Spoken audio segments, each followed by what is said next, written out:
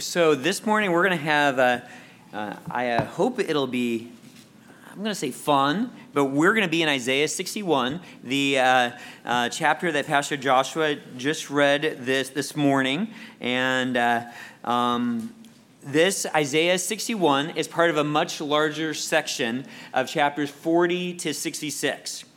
And if you start in the beginning of that section in Isaiah 40, it begins with comfort, and it begins thrilling. Listen, and it says, "Comfort, comfort my people, says your God. Speak tenderly to Jerusalem and cry to her that her warfare is ended, that her iniquities pardoned, that she has received from the Lord's hand double for all her sins." It begins with comfort.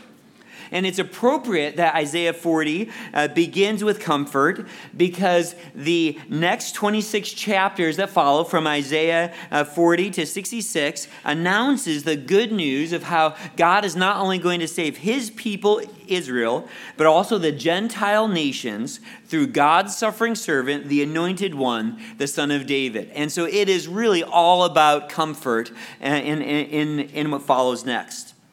And so this chapter 61, taken by itself, I trust by God's grace, is going to be a thrilling picture of God's transforming grace to undeserving sinners through his anointed one. And I'm going to say that again and again, because that's what we're going to focus on. God's transforming grace to undeserving sinners through his anointed one.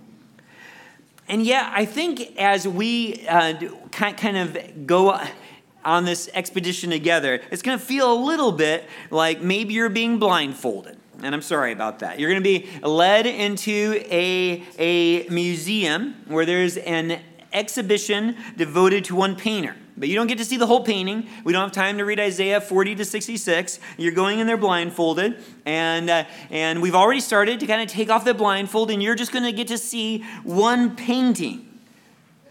And then you're going to have that blindfold put back on, and you're going to be led out of the museum after that. Now, after we do this, and that one painting is Isaiah 61, I hope you're going to want to go back and say, I should spend more time in this section. I want to go back into this museum and see the rest of these paintings. And you'll come back and explore the rest of this exhibit, because really the whole thing is about God's transforming grace to undeserving sinners. But we're not going to try to do all 27 chapters. We're just going to focus on Isaiah 61. I do hope, though, that you'll see the beauty of this one painting, even though it's part of this bigger, more extended, longer story. Because the subject of this one painting, when you take the blindfold off, is Jesus Christ. And he is beautiful. He's God's anointed one. He's powerful. He is rejoicing, we're going to see. And it is thrilling. So as this blindfold comes off, I trust by God's grace together, we're going to see how beautiful Jesus is. And so that's what we're going to be doing this morning, is really seeing how in this ministry of the Anointed One, we're going to see how shockingly gracious God is. That God in his grace, I'm going to say it again, transforms undeserving sinners through his Anointed One. I think that's a good summary of what this chapter is about. The book of Isaiah is all about, the whole thing, is that we need God to save us. And that our God, Yahweh, is a saving God. It's what the name Isaiah means. That he does for us what no one else can. In Isaiah 61, we're going to see that not only that God is able to do that, but he delights in doing that. He loves being gracious. It is who he is. Even his anointed rejoices in his transforming grace to undeserving sinners. His grace is not a begrudging grace. He is generous. He is overflowing in grace. And so if you have need for grace from God, he has it for you. And if you are in need of transformation, of change, Jesus has the power to change you. And so we're going to look this morning with hope at God's anointed one, the one that God has appointed to save you. Now, we're going to switch to, as we look at this section here of of Isaiah, 40 to 66, you can kind of imagine you're on a team for a minute of your favorite sport of choice, and your team just won the championship in a crushing defeat of the opponent, and you were the underdog. You can imagine a score of 200-0.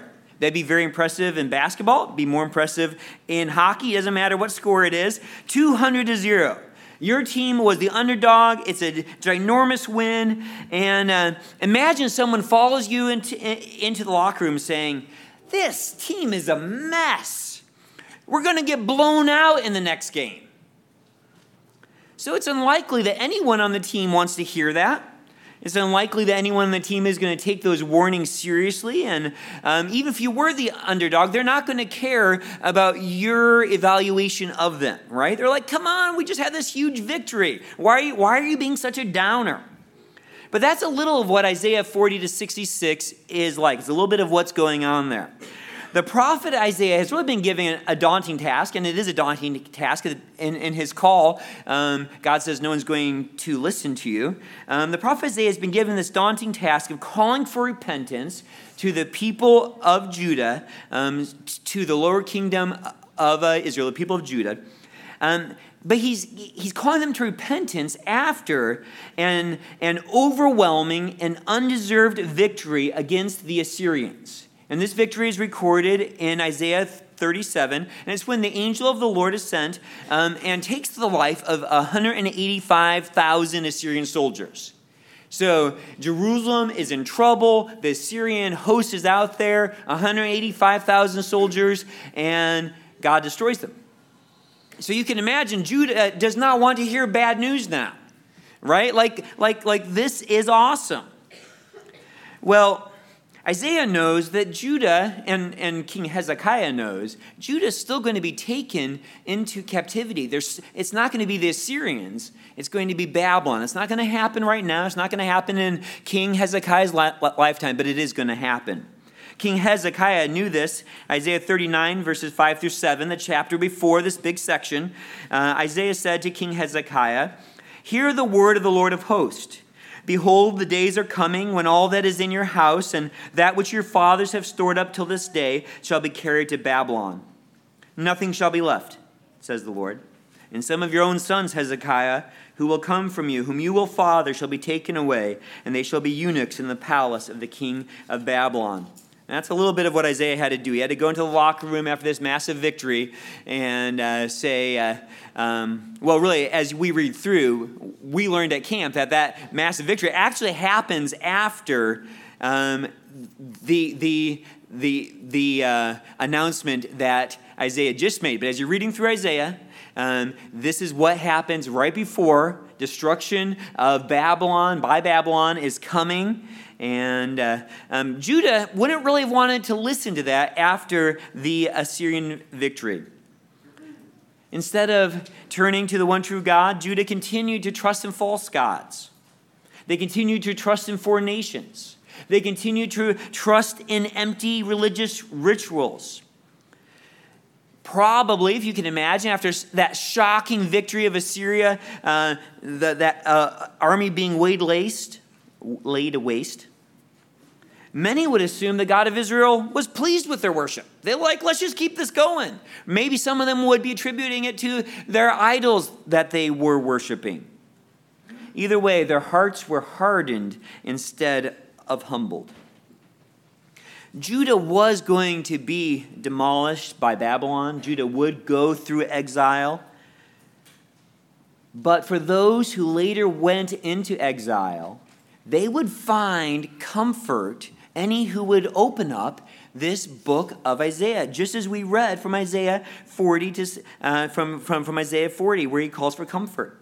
Isaiah 40 to 66 has hope for the desperate. And if you read through this whole section, if we were to go through that whole museum, even on a lightning trip, because we don't have much time to stay there, Isaiah foretells of Israel's return from the Babylonian exile, of God's coming servant, the Messiah, the anointed one, who would usher in an everlasting covenant after taking upon himself the punishment of sins. It tells of Israel's restored kingdom and of its transformed people, of Israel fulfilling its privileged call to be a holy nation, a kingdom of priests. It tells of God making himself known to the world through Israel. It tells of the curse of sin being reversed on the earth and of the final eternal state when even death is finally eradicated. All of that is in Isaiah 40 to 66. It's thrilling. Now, we've been reading Isaiah 40 to 66 weekly as a church, one chapter a week. And so today when we read Isaiah 61, it just felt like too good of an opportunity to not focus in on this passage. And as Pastor Joshua mentioned, when he was in Luke 4, and if you want the date, it was March 27th. And the reason why I'm telling you that is because it's such a great sermon. So you can go online, go back and listen to that sermon, March 27th of last year. And in Luke 4, we read the following. And so I'm going to read a little bit of a Luke 4 here because Jesus reads from Isaiah 61. And Jesus came to Nazareth where he had been brought up. And as was his custom, he went to the synagogue on the Sabbath day and he stood up to read. And the scroll of the prophet Isaiah was given to him. He unrolled the scroll and found the place where it was written. They didn't have chapters then. We do. Just like what we've done this morning. But Jesus reads, "The Spirit of the Lord is upon me, because he has anointed me to proclaim good news to the poor. He has sent me to proclaim liberty to the captives and recovering of sight to the blind, to set at liberty those who are oppressed, to proclaim the year of the Lord's favor." And he rolled up the scroll and gave it back to the attendant and sat down, Luke writes. And the eyes of all in the synagogue were fixed on him. And Jesus began to say to them, "Today this scripture has been fulfilled in your hearing." Now, hearing that, the hometown crowd of Nazareth should have rushed the stage, picked up Jesus on their shoulder, and ran to Jerusalem with their king. But as we know, that isn't what happened. Instead, his childhood friends in the crowd tried to throw him off a cliff. Now, why? Well, that sermon will tell you it's because they wanted, surely, and if you read through Isaiah 61, we're going to go through, they wanted these blessings. They wanted the wealth of the nations to come to Israel, for Israel to be rebuilt. They wanted some of those blessings, but they were not willing to admit that they were undeserving sinners. So in Isaiah 61, we're going to see the offer of God's transforming grace to undeserving sinners through his anointed one, which them in Nazareth said no to. We'd rather throw him off a cliff than be needy. So this morning, don't make the same mistake that they made at Nazareth of being too good to need Jesus. Don't be too good to need Jesus, because we are unified this morning in our need of Jesus Christ and of his transforming grace. We're going to look at Isaiah 61 in 3 sections. I've got a little title for them. It doesn't really matter. Verses 1 through 3. We're going to see how the anointed one proclaims good news. So we're going to look at verses 1 through 3 first. And just if you want to just kind of encapsulate that with a little summary, the anointed one proclaims good news. And it is good news, as you can already see. In these verses, Isaiah records a message of good news. It's not preached by the prophet Isaiah, though. He's recording it. He's predicting the one whom God has anointed with his Spirit doing the preaching. And we know who that is because Luke tells us it is Jesus. The word anointed in Hebrew is the word from which we get the word Messiah.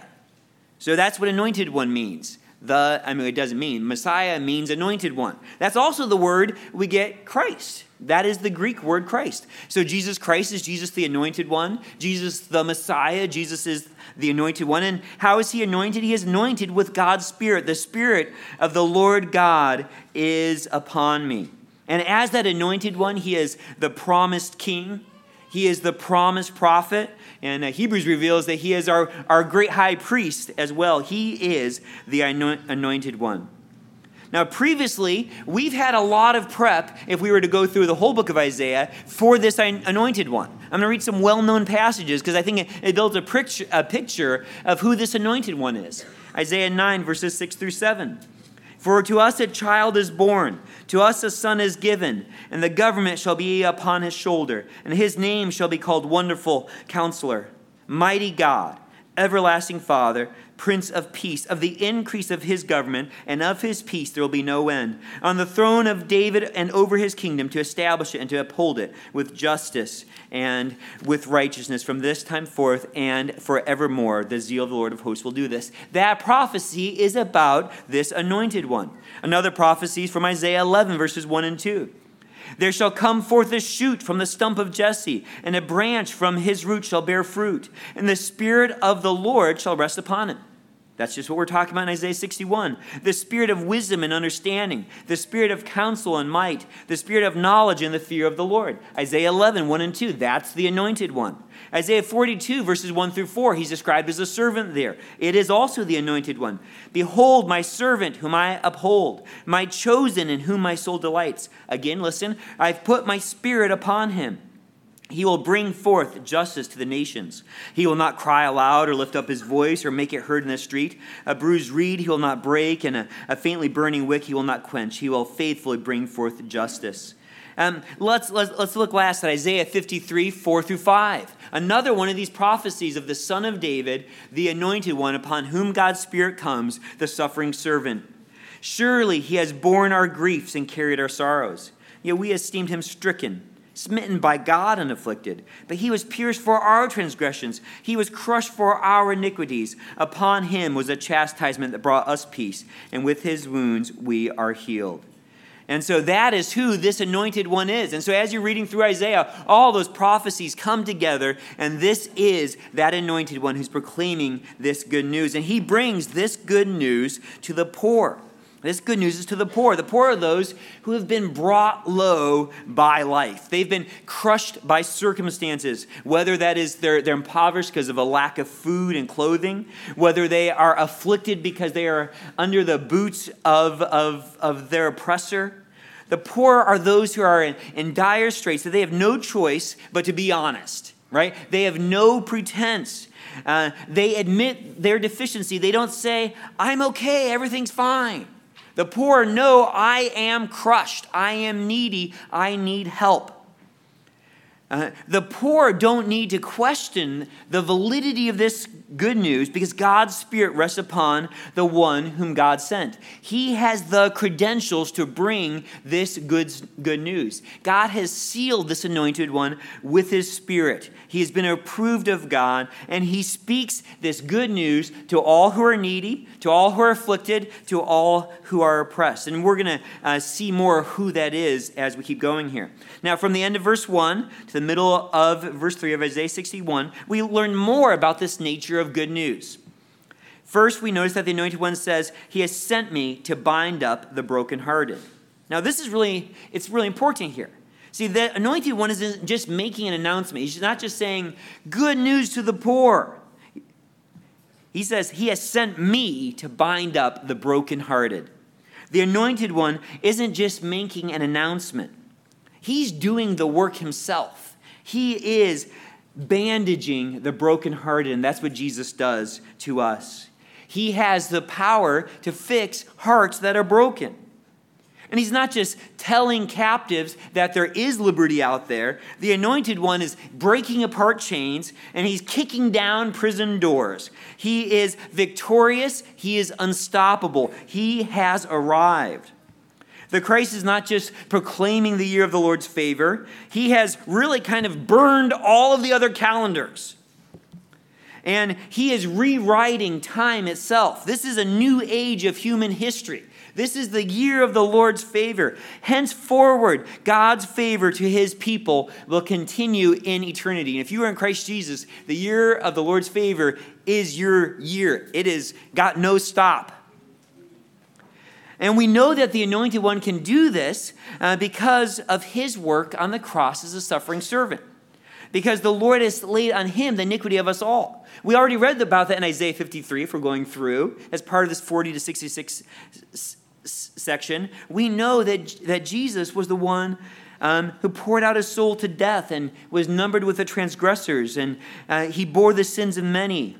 He bore our sins so that he can proclaim favor to us. He has extinguished God's wrath upon himself so that all you can enjoy for eternity is his grace and never one drop of his wrath. The arrival of God's favor is also accompanied by the day of vengeance of our God. Now that is really good news to those who belong to him. There's favor for God's people and judgment for his enemies. If you're an enemy of his this morning, you don't need to stay that way, though. You can run to him and flee for safety to him. But one day, we're all going to rejoice when God's enemies are punished. The vengeance comes and God is glorified. The poor and the needy, the undeserving are welcome. The poor and needy, the undeserving are welcome. But the self-sufficient proud who resist, are really choosing God's vengeance, right? The self-sufficient proud who resist are really choosing God's vengeance. Don't do that this morning, right? Instead, say, no, I'm the undeserving sinner. I mean, I'm deserving of punishment, but I don't deserve grace. I'm poor and needy. Now, in verse 2, the promise is the arrival of the Anointed One, that he's going to comfort all who mourn. They mourn over their own sin against God, and they mourn over their sin against others. Perhaps they mourn over some of the consequences of their sin as they realize God has entrusted life to me, and I've squandered it pleasing myself instead of him. I've lived for myself rather than for him. Perhaps they mourn too because of others' sin against them, and even in a sinful world where others sin against others. Those who mourn because they are the broken in a broken world. They can't fix themselves and they can't fix the world, but we desperately need fixing. The Anointed One is going to look at those who mourn, and he's going to transform their mourning into joy.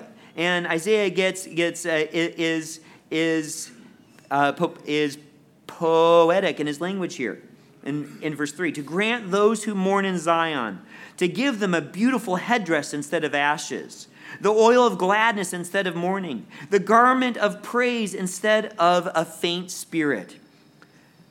The goodness oozes out of that. Even if you've never, worn a beautiful headdress instead of ashes, the idea is there. Give me some of that oil of gladness. I don't want this mourning.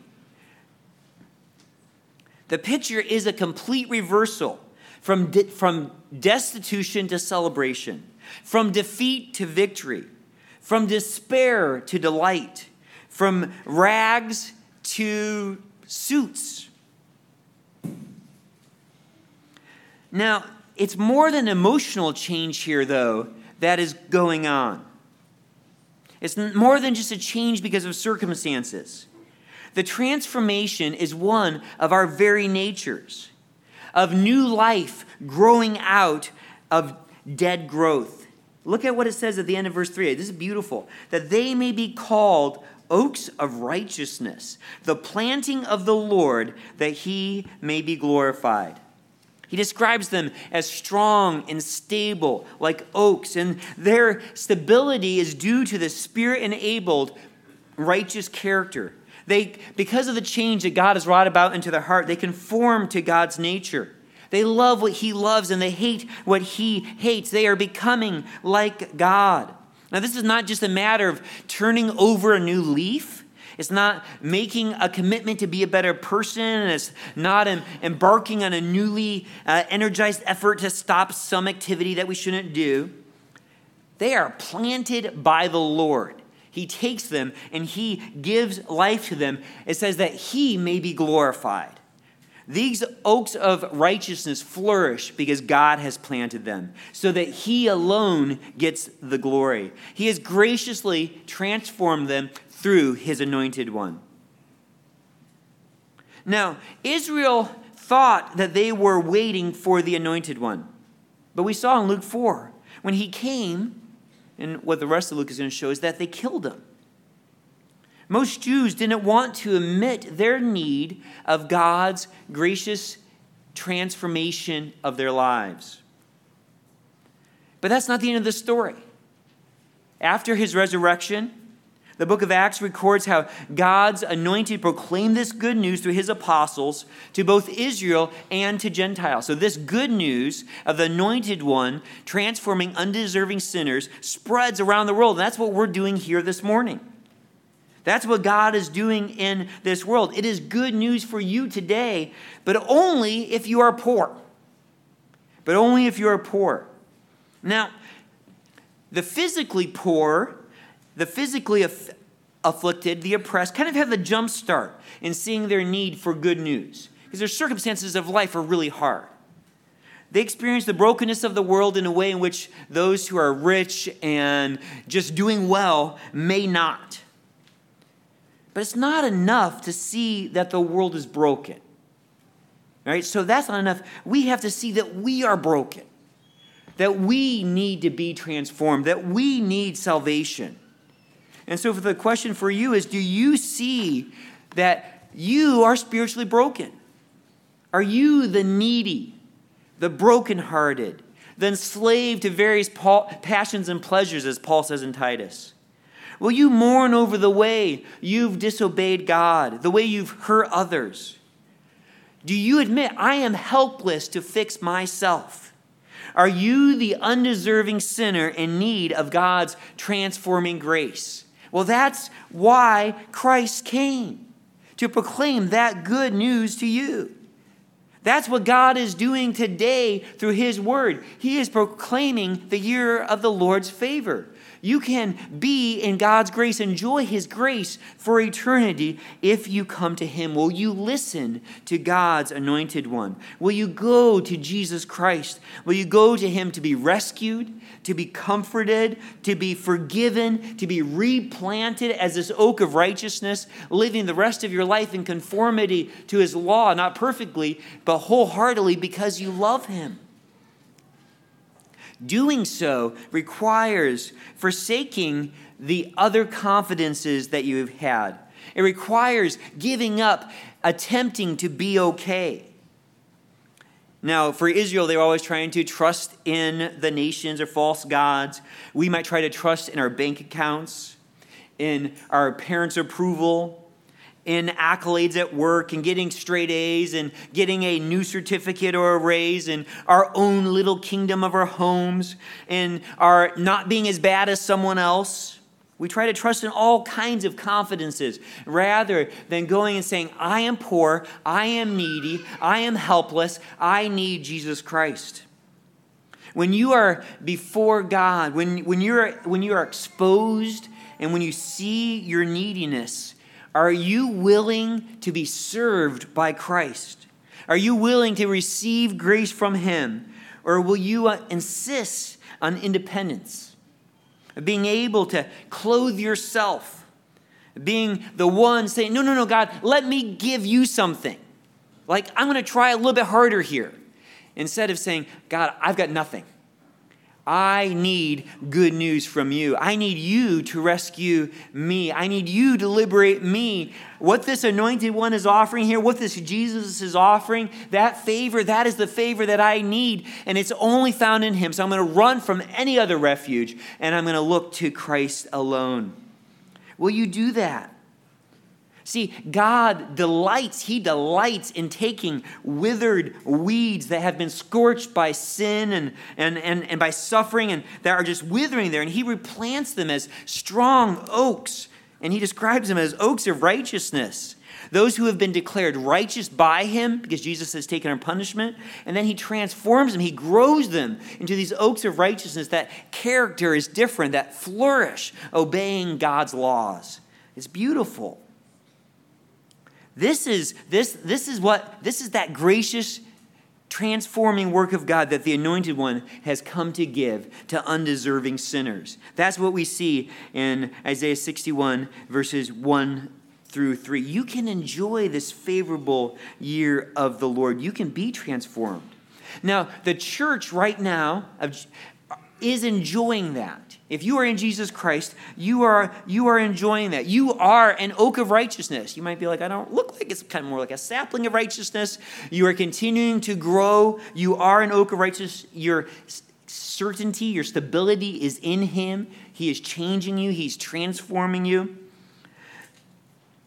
He does this so he gets the glory. But we're going to see here in verses 4 through 9 that as we are enjoying this privilege now, that Israel is still waiting to enjoy large scale this same kind of privilege. And we're going to see that God has promised these privileges to undeserving Israel. We really shouldn't be surprised because we are undeserving sinners who have been graced by God of the Lord's favor. And what we're going to see is that Israel is still waiting for God's undeserving grace too. I mean, they're undeserving sinners who don't deserve his grace. So waiting for the grace. So let's look at verses 4 through 9 at these privileges promised to undeserving Israel. We're going to see privileges promised to undeserving Israel. And so we're going to see the extent of God's grace in verses 4 through 7 to this sinful nation. And as you read through,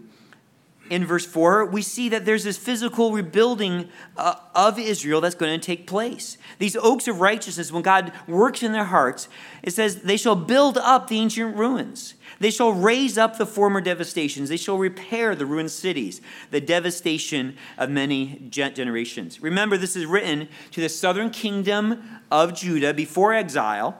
The palaces are still there. The temple's still there. They've been stripped of some of their gold, but they're still standing.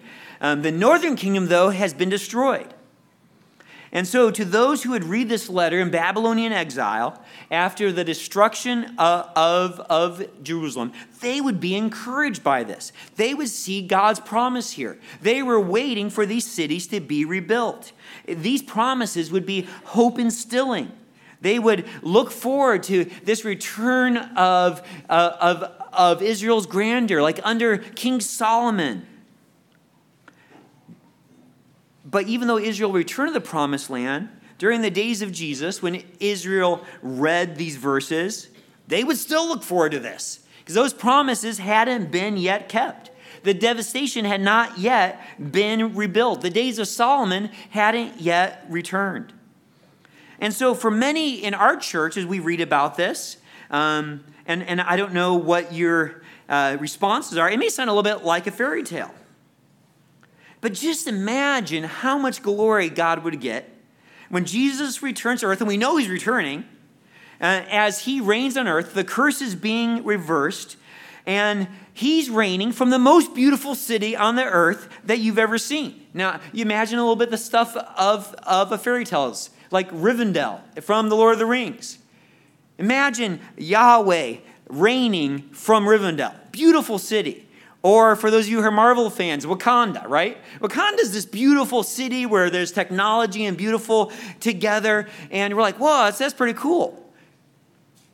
Can you imagine a city like that where Jesus Christ reigns? And the whole earth knows about it. And they're not going to get vibranium or whatever that stuff is. But some of you know what I'm talking about. But to get, or now more of you admit it, but to get good news, right? I want Yahweh. And so they're going to this city to get God's glory. Verse 5 describes how beautiful of a city it is that foreigners worked there. Listen, Isaiah 61:5, strangers shall stand and tend your flocks. Foreigners shall be your plowman and vine dresser. This never happened in Israel yet. Now, these workers could be a kind of tribute that the nations send. But you can also imagine the young of the nations, or maybe those who are getting towards retirement age. And you know where I really want to go? I want to go to Israel. I want to do some farming there. I want to tend the flocks. You might be like, well, why? Why do they want to join this work abroad program? Well, because he's such a good King Jesus. I would be so privileged simply to grow some strawberries that would be eaten at the table of King Jesus. That's the anointed one. Isn't that a beautiful picture? And why? Well, why doesn't Israel grow their own crops? Well, they've got work to do, and we see it in verse 6. But you shall be called, you Israel, shall be called the priests of the Lord. They shall speak of you as the ministers of our God. They are Israel there is priests of God, living in God's presence, making God known to the nations. Israel is exporting one good, and it is God. They are saying, come and learn about our God. For hundreds of years, 1,000 at least, come and get our God. And what's beautiful here is that this is what every true Jew wanted. Exodus 19:5-6, when God rescues Israel out of Egypt, this is the job he gave them. Now, therefore, if you will indeed obey my voice and keep my covenant, which we know they didn't, but if you did, you shall be my treasured possession among all peoples, for all the earth is mine, and you shall be to me a kingdom of priests and a holy nation. These are the words that you shall speak to the people of Israel. God said that to Moses, and now they're doing it. How beautiful. Israel is finally content with their job. We get to make Yahweh known to the nations. And they can't keep this year of the Lord's favor to themselves. They want everyone to enjoy it. Americans, come and get it. Cuba, come and get it. Come and meet our God. And the nations are on board with this plan. Listen at the end of verse 6. You shall eat the wealth of the nations, and in their glory you shall boast. God has done this remarkably transforming work in Israel. And this money isn't, I don't think here at least, any kind of forced tribute. It's not a bribe to keep the King Jesus at bay from taking over a foreign nation. This is honor. This is the nations giving gifts to God's people. This is like the wise men did to the infant Christ. This is a testimony to God's gracious transforming of undeserving sinners that God has accomplished through his anointed one. And so this is a shocking reversal we see in verse 7. Instead of your shame, Israel, there shall be a double portion. Instead of dishonor, they shall rejoice in their lot. Therefore, in their land, they shall possess a double portion. They shall have everlasting joy. So there's a complete turnaround that Israel's experiencing here. It's no more shame for the years of idolatry. No more shame for trusting in foreign nations, for their rejection of the prophets. No more shame for the rejection and crucifixion of their own Messiah. No more shame for their rejection of the apostles. There had been reason for shame, but forgiveness cancels the reason for shame. There's no more shame left. And now there's a generous double portion so that they can rejoice in their lot. And they look around and they're like, how did we get in on this grace of God? We were so undeserving, and he's outpoured mercy upon us. In all of Israel, there's no evidence remaining of God's disapproval because of the ministry of this anointed one. There's nothing that would quench their everlasting joy. Now, perhaps what is most shocking here isn't, and maybe you're shocked, but perhaps what's most shocking isn't what God does for Israel, which is wonderful, but why he does it. And we see why he does it in verse 8. For I, the Lord, love justice. I hate robbery and wrong. I will faithfully give them recompense, and I will make an everlasting covenant with them. So, God does this because he loves justice. See, God has done an amazing work in their hearts. He has replanted them for his glory as oaks of righteousness. And so now he responds to their justice and to the fact of their right worship and to the fact of their hating wrong. And so he can bring recompense to them. He can reward them for their obedience, which God in Israel's past had a hard time doing. They needed a new covenant, and now they are enjoying the benefits of this new covenant, and then they get to enjoy this ongoing covenant with him. Israel finally does what God has always required. He blesses them, and the nations are blessed as he blesses them. God's transforming grace has done in them, so now he can do for them, and he does. There's no more need for another covenant. The covenant strands, the Abrahamic covenant, the Davidic covenant are intertwined into this everlasting covenant that Israel gets to enjoy. The sacrifice of the suffering servant, the anointed one in chapter 53, leads to this unending covenantal blessing in chapter 61. We see that this is going to be an ongoing blessing that Israel enjoys in verse 9. Their offspring shall he be known among the nations, their descendants in the midst of the peoples. All who see them shall acknowledge them, that they are an offspring the Lord has blessed. God orchestrates this great turnaround for Israel so that his people make him known. Right? That's what he's doing. He's orchestrating this great work so that Israel makes God known. He puts himself on display by transforming, this is what God does, undeserving sinners through his anointed one. And that's what God's doing now in the church age, right? He's putting himself on display by transforming undeserving sinners through his anointed one. In Christ, our shame has been forgiven. In Christ, we have entered into everlasting joy. In Christ, we have this job as serving as priests and ministers to the Lord, making him known among the nations. We see that in 1 Peter 2, 9 and 10. You are a chosen race, a royal priesthood, a holy nation, a people for his own possession, that you may proclaim the excellencies of him who called you out of darkness into his marvelous light. Once you were not a people, but now you are God's people. Once you had not received mercy, but now you have received mercy. That's 1 Peter 2, 9 and 10. As we see the same language to the church applied of what Israel in the future will do. We have this blessing of calling people into the joy of knowing Jesus. We proclaim to them the shame of their sin can be taken away. We tell them how they can live an eternal life as oaks of righteousness. This is the good news we go from here to bring into the world. Right? That's what we have the job of this upcoming week. What a privilege. We welcome sinners to come to the Anointed One for transforming grace. Everyone around us needs it. And we can welcome them to say, I know who can change you. Jesus Christ can. And that's true for each of you this morning. If you're not right with him, Jesus Christ transforms sinners. And we eagerly wait. God is going to do the work here on this world that he's promised for undeserving Israel. And we shouldn't be shocked because he did that to us. So why should we be surprised that he is going to fulfill his promises to undeserving Israel in the future? It's what God does. He gives good news. He gives promises and he keeps them. He will replant Israel's oaks of righteousness for his glory. So of course, he's going to faithfully give them their recompense because he loves justice. And we're the beneficiaries of that.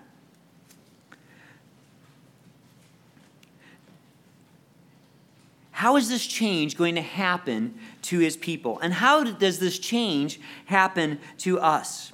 So he says that he does this because I, the Lord, love justice. How does this change happen where he can give them their recompense? And here he's talking about their obedience. We know that our sins are forgiven because of Christ's righteousness. We know that transformation happens as we are new creatures in Christ, and yet we obey. We are different. We are transformed. How is this going to happen where God can freely recompense his people and keep his promises to them? That is where we go next. It's answered in this next section, and if you need a little subheading for 61, 10 through 11, it is the rejoicing of the Anointed One. The rejoicing of the Anointed One. And it is possible, as we read here, it could be Zion or Israel doing the rejoicing, but I think that this is the Anointed One, speaking from the first person in the beginning of this chapter, is now the Anointed One speaking in verse 10. So we see Jesus rejoicing. We see God the Son rejoicing. And listen to how he rejoices. Isaiah 61:10, I will greatly rejoice in the Lord. My soul shall exalt in my God, for he has clothed me with the garments of salvation. He has covered me with robes of righteousness. As a bridegroom decks himself like a priest with a beautiful headdress, more headdresses, and as a bride adorns himself with her jewels. Here we see what makes Christ rejoice. God has clothed the Anointed One in the garments of salvation. He has given the Anointed One a robe of righteousness. The Messiah has been approved by God, has been equipped by God with all the resources he needs to bring salvation to his people. When a groom puts on his suit or a bride puts on the wedding dress, you know what they're there for, right? It's clear. That person's getting married. It's the only reason why you wear a dress like that. In his garments of salvation, in his robes of righteousness, the Anointed One announces, I'm the one. I'm here and I'm able. What you need done, I'm ready to do. If you need salvation, Jesus says, I do that. You need righteousness? I have that. I've arrived to do my Father's work. He rejoices in that, and what good news that is for us. Think if we had to think when the Anointed One says this, he speaks after his resurrection. He rejoices in the Father's completed plan. Sin has been paid for. Redemption has been won. Reconciliation accomplished. The curse has been satisfied. And now it's time for the unfurling of God's transforming grace. Verse 11. For as the earth brings forth its sprouts, as a garden causes what is sown in it to sprout up its nature, so the Lord God will cause righteousness and praise to sprout up before all the nations. See, this Anointed One has power to transform undeserving sinners. Isaiah describes this change kind of like plant growth. It's natural. We aren't surprised plants grow. Some of you are. But in general, I mean like your personal plants, but we see that things grow. It's natural that the ground, the garden has the resources necessary to sprout seed. Well, the Anointed One, the Christ, the Messiah, has the resources to cause righteousness and to cause praise to sprout before the nations. The one robed in righteousness will grow oaks of righteousness. A famine of righteousness is going to be followed by an abundant harvest, and a drought of praise by the flowing rivers of praise. This Anointed One is our Jesus. He is clothed in robes of righteousness. He's wearing the garments of salvation. He has the uniform of transforming grace. It's kind of like if you are in help and you see you need of help and you see a police officer and you go running to him. Jesus is wearing the uniform of transforming grace. And if you need to be transformed, and we are all needing to be transformed continually, we run to Jesus Christ and he has the resources. What Christ will one day complete in the nation of Israel, he has begun to do in this amazing way that we never deserved, never imagined in the worldwide church. Although if you read through Isaiah 40-66, you see a lot of it. But for the Jews of Jesus today, it was a complete shock. You're saving the Gentiles? In Christ, our dead ground has sprouted life. And righteousness flourishes where there had one time only been sin. The proud have turned to praise God, and the self-centered have become son-centered. Put your trust in the Anointed One who does the impossible. He is dressed to save, and he will transform you for his glory. He has the power. He changes us from selfish to serving, and from greedy to generous, from resentful and bearing grudges to forgiving and overlooking offenses, from shame and self-focus to worship. Jesus greatly rejoices because the Father has equipped him for this work, and he is willing for all of us to come to him. You just have to go to him, right? He says, come to me, all you who are weary and heavy laden, and he won't cast you out. Take my yoke upon you, learn from me, because my yoke is easy, my burden is light. He says, come to me. I've got the garments of salvation. Though these robes of righteousness, I will replant you and remake you, and you'll love growing. That's good news. Our God is put on display by transforming undeserving sinners. And God is growing in his garden fruitful plants so that he alone is glorified, so that he alone is magnified. Christ, the Anointed One, rejoices that the Father has uniquely equipped him. And so will you be the land that God causes righteousness to grow in? Will you be that land? See, Jesus is about change, and will you be the one he changes? And so if you're looking on the outside of this, it's like, change sounds great. There's no other place to go to be transformed than Jesus Christ. If you want to be reconciled to God because you've lived as as his enemy. If you want to become his worshiper because you've spent all of your time focusing upon yourself. If you want to live a life of submitting to him and being under his rule, when previously you've lived under your own laws, which has just been horrible.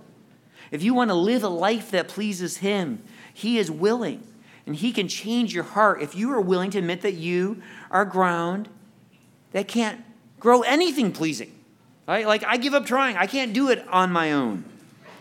If you listen to him, and you have to come believing that he is willing to change you. You have to come believing that he is for you, that he would rejoice to save you, that he can transform you, an undeserving sinner. That's the hope of this passage. Christ rejoices, right? Verse 9, or verse 10. No, I changed this. Sorry. I'm like all of a sudden in chapter 63, and that was not right. I will greatly rejoice in the Lord. My soul shall exalt in my God, for he has clothed me with the garments of salvation. He has covered me with the robes of righteousness. Does that sound welcoming? Jesus rejoices that he can save you. If you need salvation, come to him. He's willing to reach out with God's transforming grace and save a sinner like you. He came to bring the needy comfort. He came to comfort those who mourn. He came to proclaim the year of the Lord's favor. Will you turn to God's transforming grace to undeserving sinners through his anointed one? If you are in Jesus Christ, being saved is doing that again and again and again and again. Let's pray. Father, we thank you for your word, and I thank you for the privilege, and it is humbling to go to this word written 2,700 years ago and to find good news of the Anointed One.